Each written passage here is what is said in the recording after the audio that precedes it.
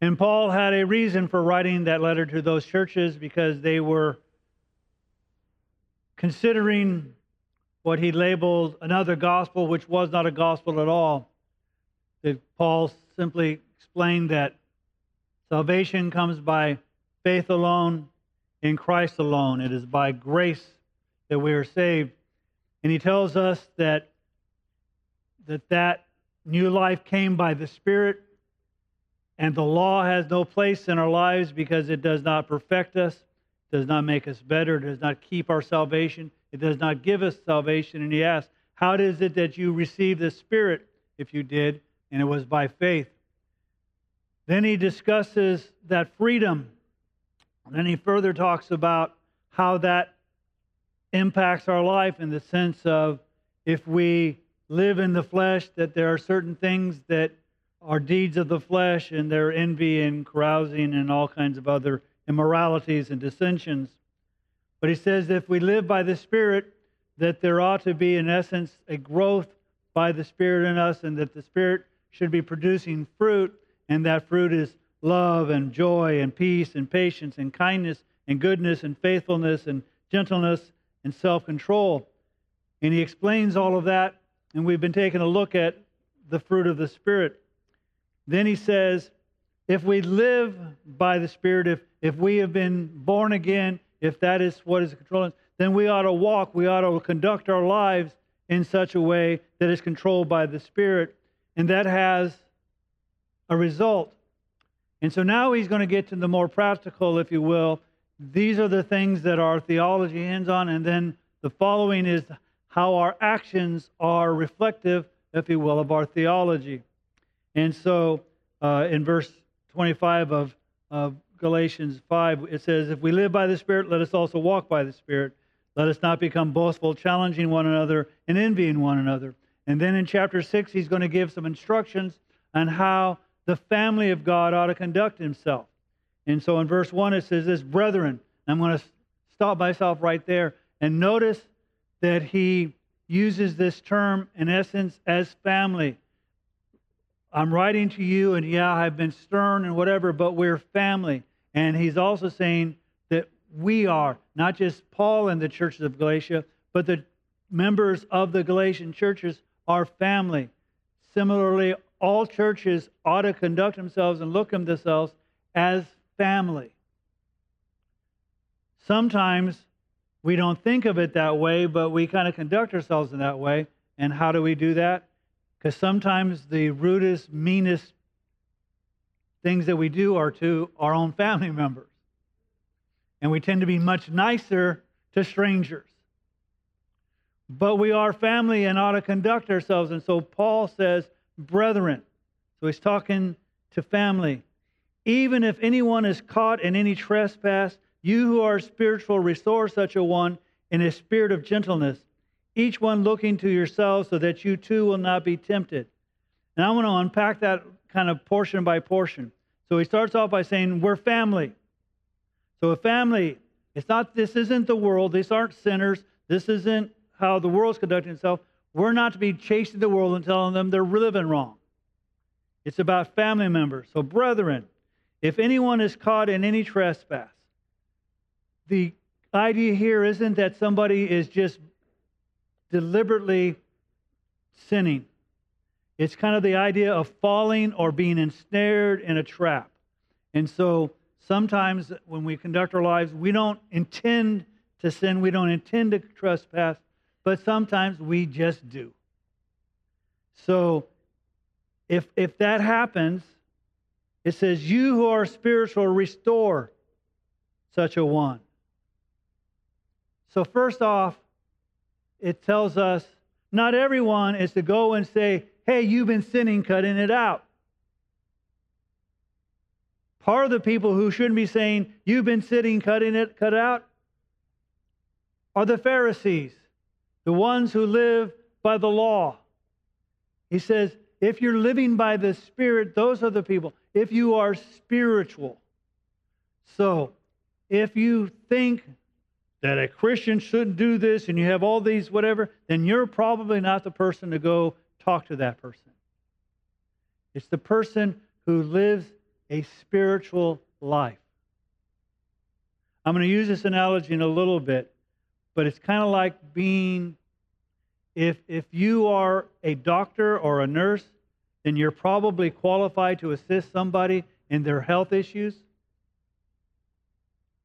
But if you're a plumber, you may know how to clear a drain, but I don't want you anywhere near my intestines. Okay? So the people who are supposed to be involved with helping you out when it comes to trespass is people who are spiritual. They've been equipped to do this. Then it says, again it says, restore.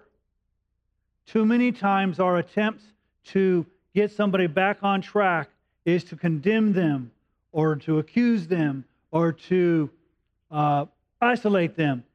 And the purpose of this is restoration, so that you might be brought back into family as a fully functional family member. It's not a matter of, oh, I'm going there to condemn you. The issue is I'm there to restore you back to that relationship. Look at Jesus. Who was Jesus hardest on? Those who claimed to know better, the Pharisees. Those who did things reprehensible, like selling merchandise and charging exorbitant prices in the temple when it should have been a house of prayer. When Jesus found other people locked in sin, what did He do? He was meek, He was gentle, He offered forgiveness. He even said to Nicodemus, I didn't come to condemn. If you don't believe, you've been condemned already. He's there to restore. And that's the point of the person who is spiritual, coming to those who have been caught in trespass. Restoration, not condemnation. In a spirit of gentleness. One of those fruits of the Spirit, that we come not because we lord it over, not because I'm better than you, but because I come in gentleness. As we saw a few weeks ago, a gentle word turns away wrath. So when you go to that person seeking to discuss their trespass, you do it in a sense of gentleness. And then one I think we all too often forget. Each one looking to yourself so that you too will not be tempted. Now this is going to be a lousy example, but it's the best one I can think of. And it doesn't have a perfect analogy. But sometimes people get sick and they have to go into a hospital. And sometimes in the hospital, they have to be put in isolation. Now that isolation may be to protect them because they don't want you to get, they don't want the patient to get what you might have, even though you may not know that. Or they may be on isolation because they have some type of disease or illness that can be transmitted to others. And so they're put in isolation, and those who are doctors and nurses and who are trained to know how to treat a patient who needs to be in isolation ought to be treated. Sin is a far more communicable disease than anything known to man, even Ebola. Because even Ebola can mess your body up, can't take your soul. These are spiritual matters, and we should be very concerned. So just as a doctor or a nurse treating a patient who may have a disease that is transferable are cautious, we too need to be cautious in that, because the very sin or other sins that we are trying to deal with, saying, oh, you've been caught in it, guess what? I can get caught in it. I need to make sure that I protect myself. And how do I protect myself? Not to go and evade your isolation, but know that it's the Spirit of God that controls. It is the Spirit of God who forgives. It is the Spirit of God who gives strength. And so when I go and we do these things, and when you go to discuss with your brother or sister some sin that they've been caught into, and you go there with the purpose of restoration, and you go there with the attitude of gentleness, you also go there understanding that there, for the grace of God, go I. And let's face it, sometimes the very sin that we are communicating how they ought to not sin, we find in our own lives sins far worse. So make sure that you treat that situation even far more seriously than we do health, so that we too would not be tempted. I use an example because I don't like to use particular sins, because if I use particular sins, you either think I've committed them or I'm talking about you or somebody. And so I use other analogies. And my analogy that I constantly use, and if you've been here for more than 6 months, you've probably heard it before. Some sin is broccoli and some sin is chocolate. Broccoli has I have no interest in broccoli. I have such little interest in broccoli, I have no clue why anybody ever decided it was edible. The only thing worse to me than broccoli is cauliflower. And now everybody's doing stuff with cauliflower. I mean, they're doing pizza with cauliflower. How gross. It has I have no desire to do it. And so there are certain sins that just don't tempt me. Just not interested.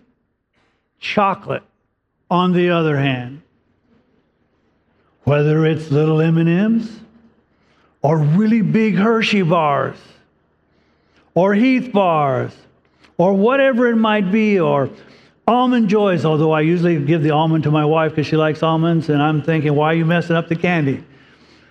But why do I get Almond Joy? Because I like milk chocolate over dark chocolate. Okay? And so if your sin was chocolate, then it may not be a good idea for me to consult you about your sin about chocolate, because it's a whole lot easier for me to be tempted. If your deal is broccoli, I'm your guy, because I just don't care.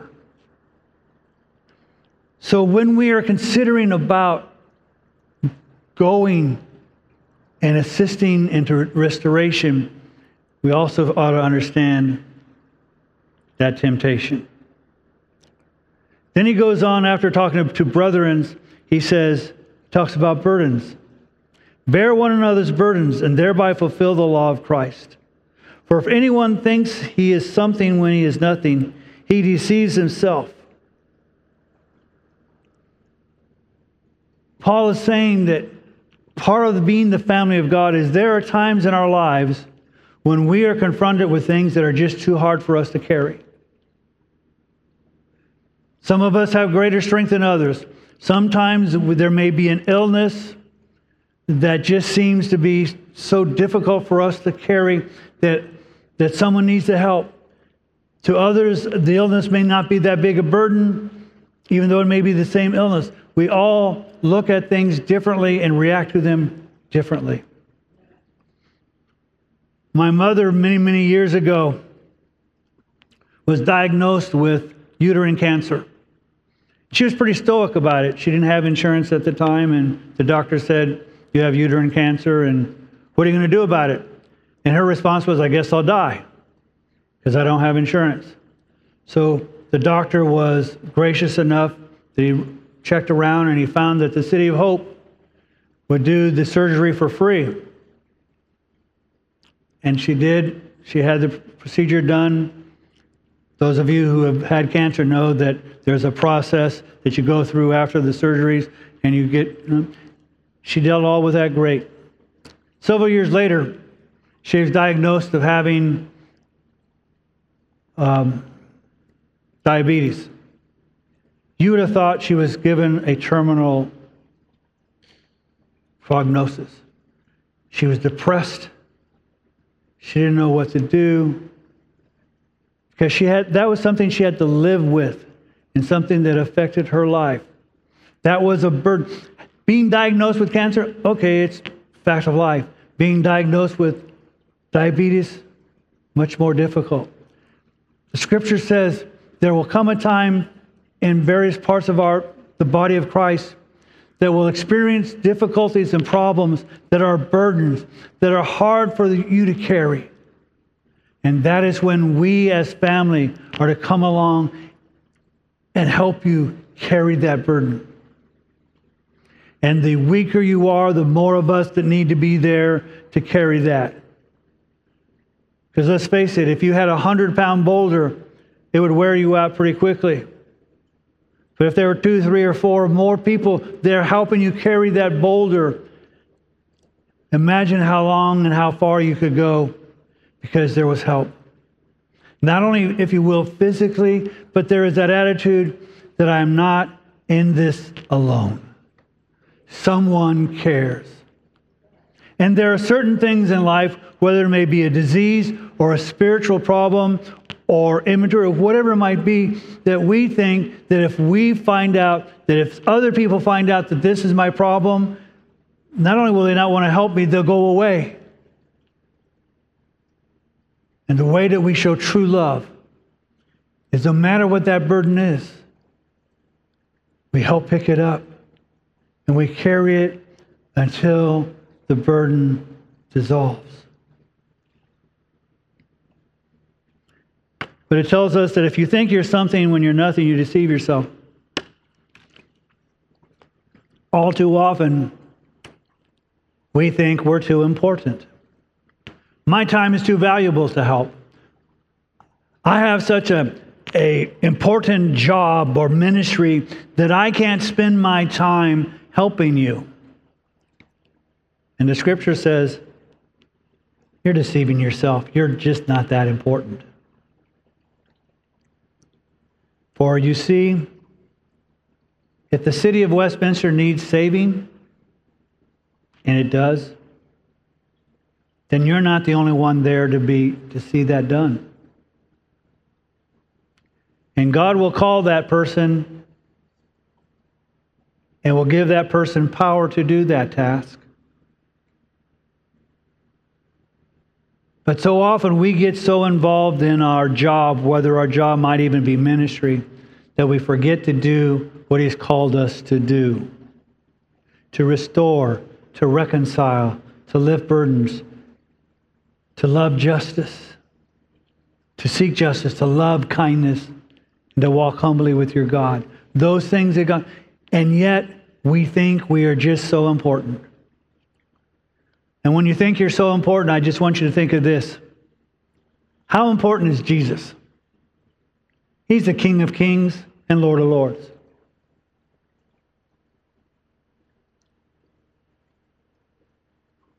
Millions upon millions upon millions of angels sing His praise.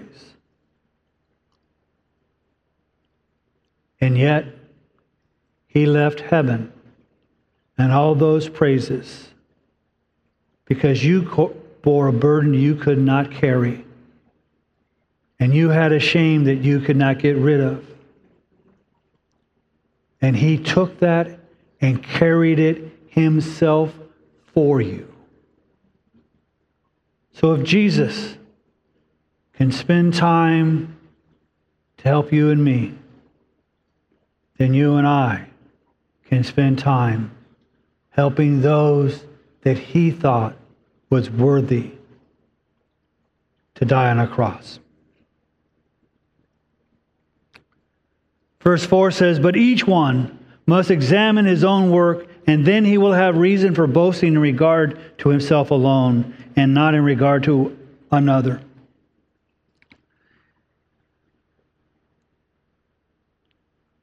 We humans have this terrible proclivity, and that is to find peace or comfort in the problems of others, or success and satisfaction by our success over others. And you say, well, I don't know, let me give you, there's an example that's so common that we even have a phrase for that. And it's this. I was depressed that I had no shoes until I saw the man who had no feet. We find somehow that it's better, even though we don't have any shoes, because somebody else has no feet. That's terrible. To say that somehow I'm better off and therefore I can praise God because somebody else is worse off than me. But we have this tendency to compare ourselves to others. And we do that in good things. We do that in athletic competition, and I'm not saying we should, and I'm not one of those who says everybody ought to get a prize. Okay, I think if you win the 100-yard or 100, it tells you how old I am, the 100-meter dash, and you're the winner, you ought to get the trophy. All right? I think if your baseball or football or soccer team wins whatever, it ought to get a trophy. All right? But the problem is that we take that and then somehow impart that in our Christian experience, and we say, oh, because my church is bigger, or because more people are on my friend me on my Facebook, or more people come to my concerts, or my church is bigger, or whatever, we think that somehow that impresses God and ought to impress everybody else. Paul does tell us, like athletes, if we are going to train and do what is necessary to present our ministry to Christ, then we ought to conduct ourselves such a way as to win. But the competition in spiritual matters is not individual. It is not my race against you, and I beat you, therefore I'm better. What it ought to be is, what are the talents and gifts that God has given me, and what have I done in regard to those? And God has given you different gifts and different talents that He's given me. And He's given you maybe more of one thing and less of another than He's given me. And so to compare what you're doing with what I'm doing, whether it's better or worse, is none of my business. And it's none of your business what I'm doing.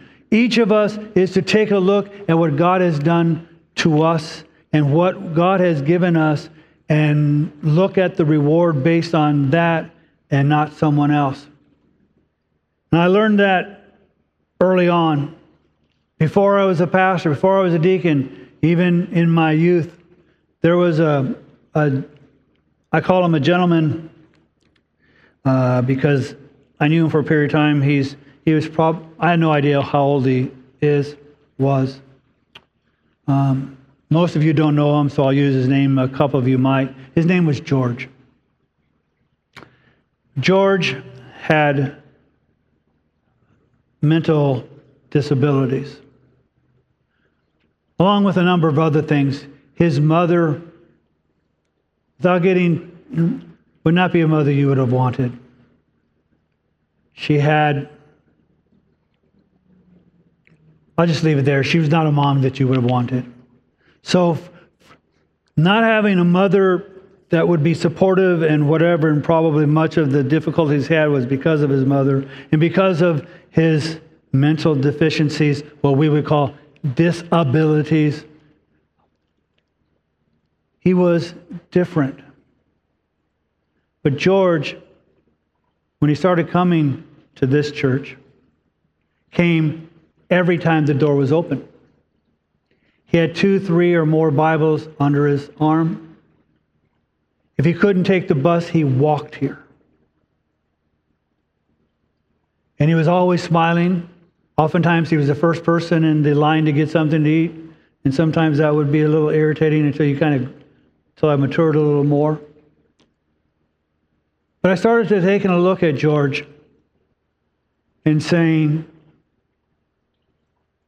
if I, with what God has given me, conducted myself with the same percent of intensity in my faith that George did with the talents and limitations that God gave him, I would have been a far better believer and man. And George, in my earlier Christian life, even to this day, has impacted my thought of comparison. And I know you've probably all heard stories about various people like the woman who nobody ever heard of, who prayed and prayed over a city and prayed so much that the rock that she prayed on and knelt on was worn from her knees. And the city never experienced revival until she died. Nobody, and I don't even know her name. I just know the story. But there are going to be men and women like that no one has ever heard of. And we'll go and we'll expect people like Billy Graham, and justly so, Billy Graham ought to receive whatever rewards Billy Graham is to receive. But there are people that we know, pastors that we have seen on TV or been in their churches and been so impressed with or read their books, saying, surely that person is going to receive all these wonders and all these gifts and all these accolades. But I suspect far more people that we have never heard of will see far more, because they were given little and turned that little into what God could grow. And we who have been given much think that we can give much, and in our giving much, do so little. So stop looking at others, whether it's for their difficulty or for their glory. It has nothing to do with you. There's a song that says, if just a cup of water is all I've given, then just a cup of water is all I require. The question is, what has God given you, and what have you done with it? So if you want to boast, great, boast. But boast in what God has done for you and what you've done for God, but not say, well, I'm better than Pastor so-and-so.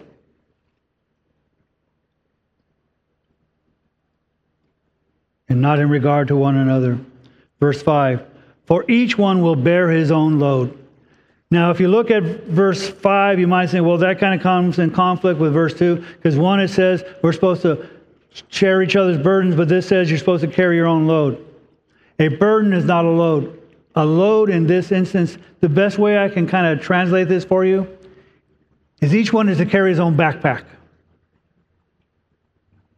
That's what God's saying. Each of us is to carry his own backpack. If you've been given a boulder, all of us are come to help. But don't ask me to carry your backpack, because that's yours. And God has put certain things in your backpack that you're to carry. But if it's a burden, then we're to share it.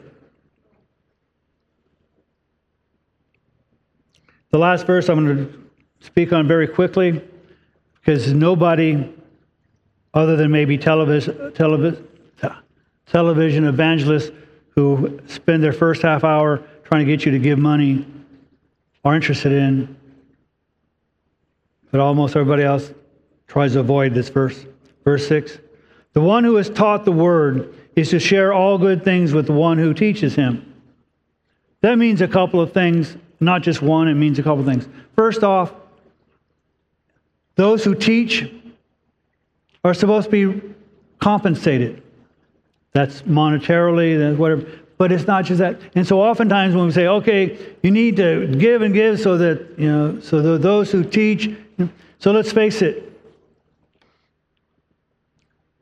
If we didn't have money to pay the light bill, we could still handle things, but things make it a little easier.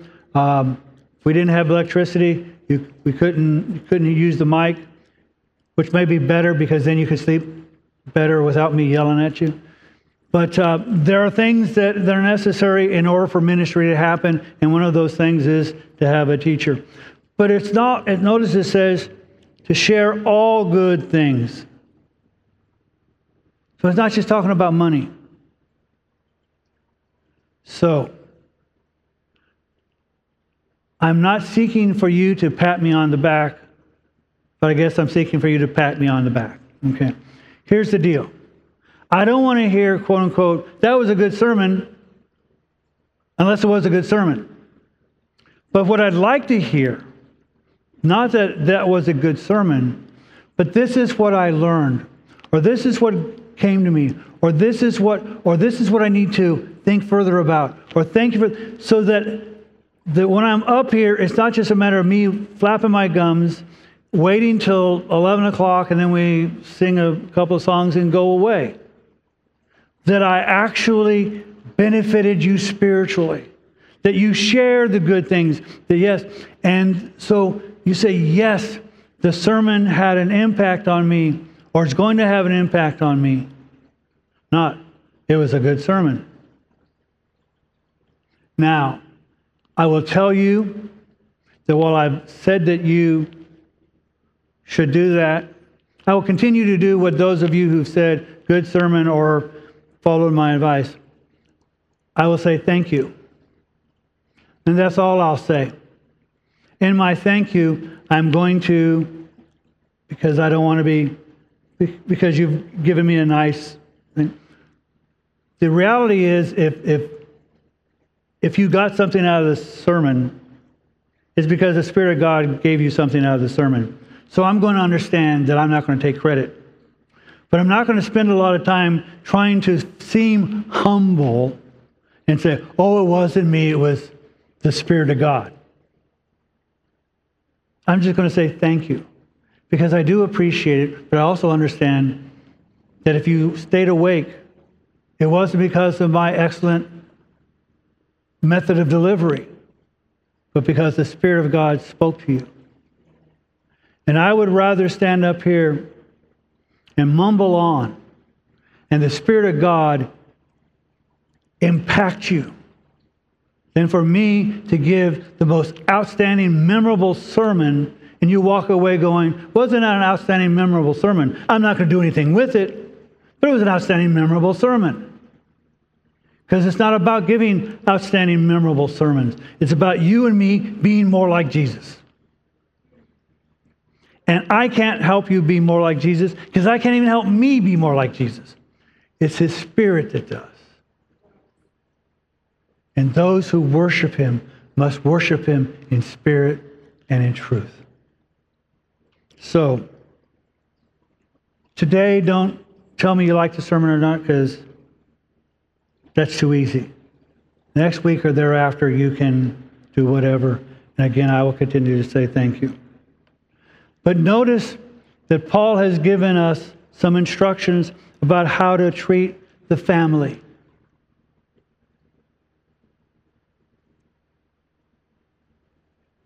And unfortunately, the family has gotten a bad rap. Because oftentimes we have such dysfunctional families that people don't even want to go to their family's house to have dinner on a holiday or whatever, or make jokes or movies about how terrible their family or their in-laws are.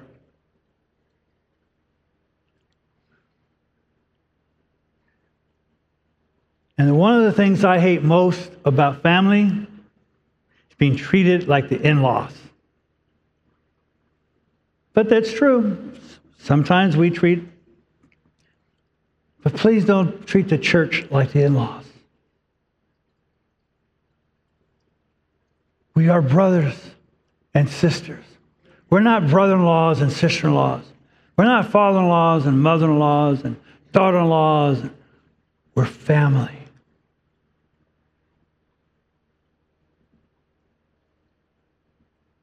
And this family is probably just as dysfunctional as many other families.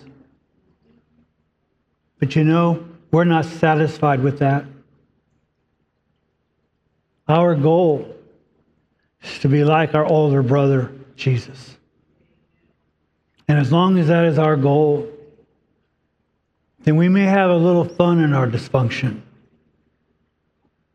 But He's on the road to making us whole and well. And so in just a moment after I pray, we're going to sing a hymn that says, I'm so glad I'm a part of the family of God. Because, let's face it, You may lose friends.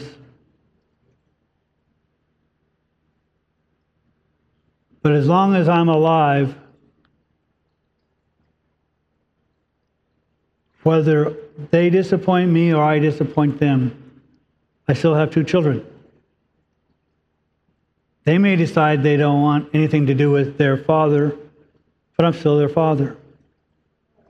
I have 5 grandchildren, and there may come a time as they get older, as kids have a want to do, to rather be there with their friend of 5 minutes than their grandfather. I understand that. That's the way life goes. But even in those days, I still love them, and I'm still their grandfather. Your God in heaven loves you so much. There is nothing that you can do to separate you from that love. And as His children, we also understand there is nothing that any of us can do to separate us from His love and the love that we have for one another. Because our love is more than DNA. It comes from the blood.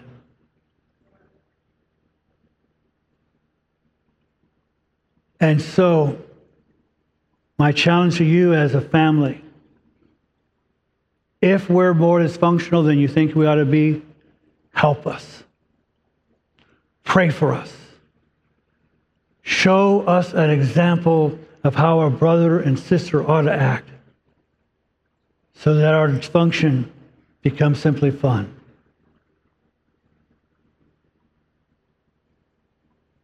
And if you find that this family is what you've been looking for, praise God. We need to pray for it. But don't think you've come and found a perfect church. Because if you ever find a perfect church, whether it's this one or another one, don't join. Why would you not? Because you're not perfect, and you'll mess it up. But there are no perfect churches, because there are no perfect people. We simply give glory to one who is, the one who called us, and the one who had called us to be the children of God. And all God's people said,